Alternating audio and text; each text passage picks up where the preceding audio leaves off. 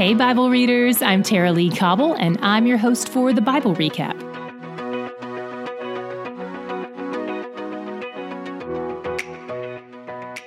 New Testament people, we finished our 20th book today, and if you've been with us since Genesis, you just checked off book number 59.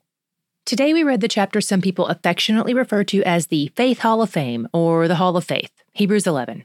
The author starts out by defining faith for us in verse 1. Faith is the assurance of things hoped for and the conviction of things not seen.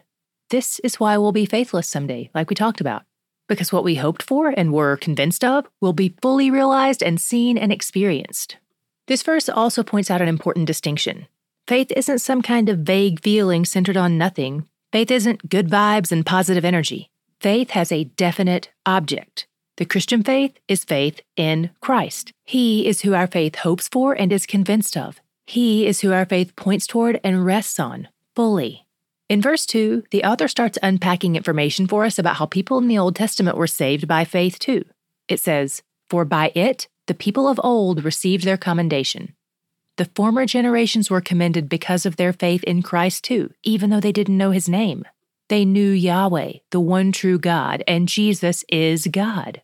The next several verses walk us down the hall in chronological order, starting with Abel and walking us through the stories of the Old Testament, and he even includes a woman for good measure. Shout out to Sarah. He says he could go on and on listing out the individual stories of faith, but he doesn't have time to write them all out. He talks about the incredible things they received and the horrible things they endured. Faith in God isn't just a faith that believes he'll bless us with what we want. It's also what empowers us to endure through trials and denials. Some of these people stopped the mouths of lions, but some of these people were sawn in too.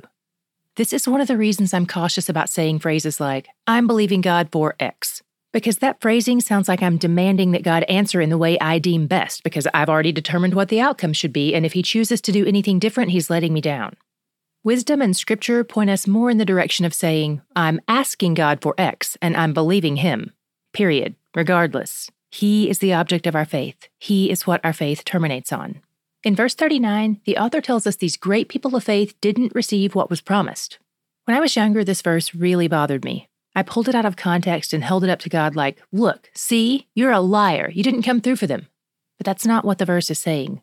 These people hoped in the Messiah, but they died before he was born. He still came. The promise was still fulfilled for them. They just didn't see it.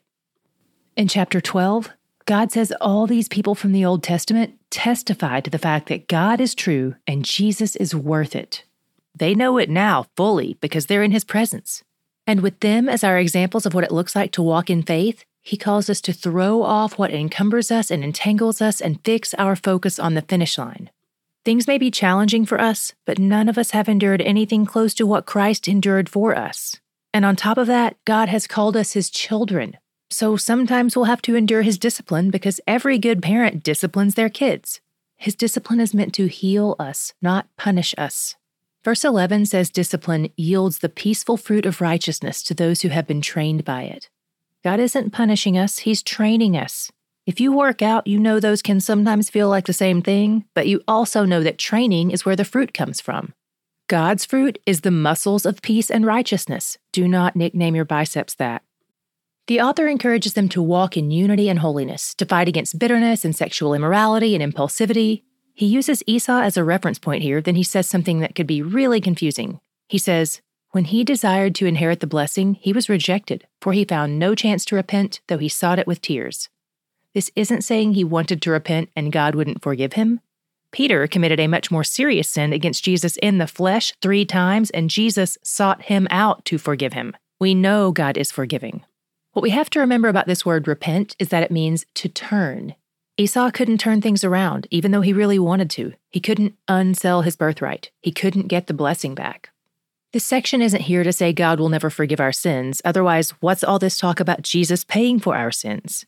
This section is here to remind us that sin has consequences. And the author is imploring his readers to take sin seriously because some of its consequences can impact you for life, even if they don't impact you for eternity.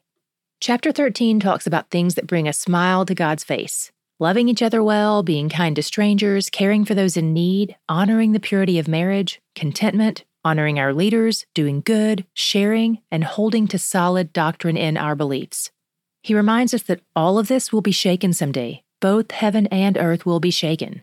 Verse 14 says, "Here we have no lasting city, but we seek the city that is to come." What city is he talking about? This is reference to the New Jerusalem, and we'll talk more about it in the days ahead.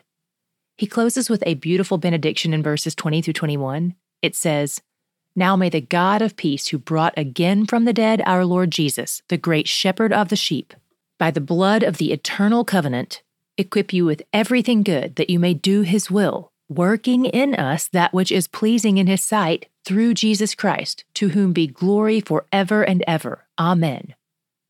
If the burden fell on me to be able to do God's will in my own strength and discipline, I would despair. I'm far too much like the Israelites. I'm so grateful he follows that call to do God's will with the reminder that God has not only given us everything we need to do his will, but that he's actually working in us to accomplish it. What a relief. To God be the glory indeed. Today, my God shot was in 11:6. Whoever would draw near to God must believe that he exists and that he rewards those who seek him.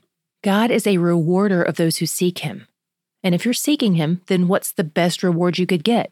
The thing you're seeking. When we seek him, he rewards us with more of himself. Nothing is better and nothing lasts longer and nothing else can't be taken away. He is the rewarder and he is the reward, and he's where the joy is. Tomorrow we'll be reading Paul's second letter to Timothy. Check out the 7-minute video overview in the show notes. Okay, Bible readers, it's time for our weekly check-in. I know I said it in my God shot, but I just want to emphasize this again. Hebrews 11:6 is talking to us. The Lord, the God of the universe, says he rewards those who seek him. And that's what you're doing here every day. Some of you for almost a full year or longer. You're seeking him in his word. And when we do this, we get more of him, which is the best possible reward.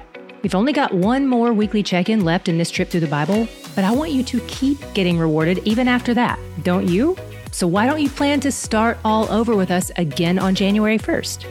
By the way, you can probably expect that these last 8 days are going to be a little bit challenging. I mean, we've got Revelation on deck soon, but you can also expect those last 8 days to be beautiful. So I'm praying you'll finish strong. We'll see you back here tomorrow. It's not too late to start a new Christmas tradition. You probably know the story of A Christmas Carol, but you've never heard it like the New Hope Nation rendition. Scrooge, A Christmas Carol podcast, will draw you into the powerful story of forgiveness and redemption. It's an audio experience starring Hollywood pros like Sean Astin, John Rhys Davis, and Juliet Mills. Click the link in the show notes to listen.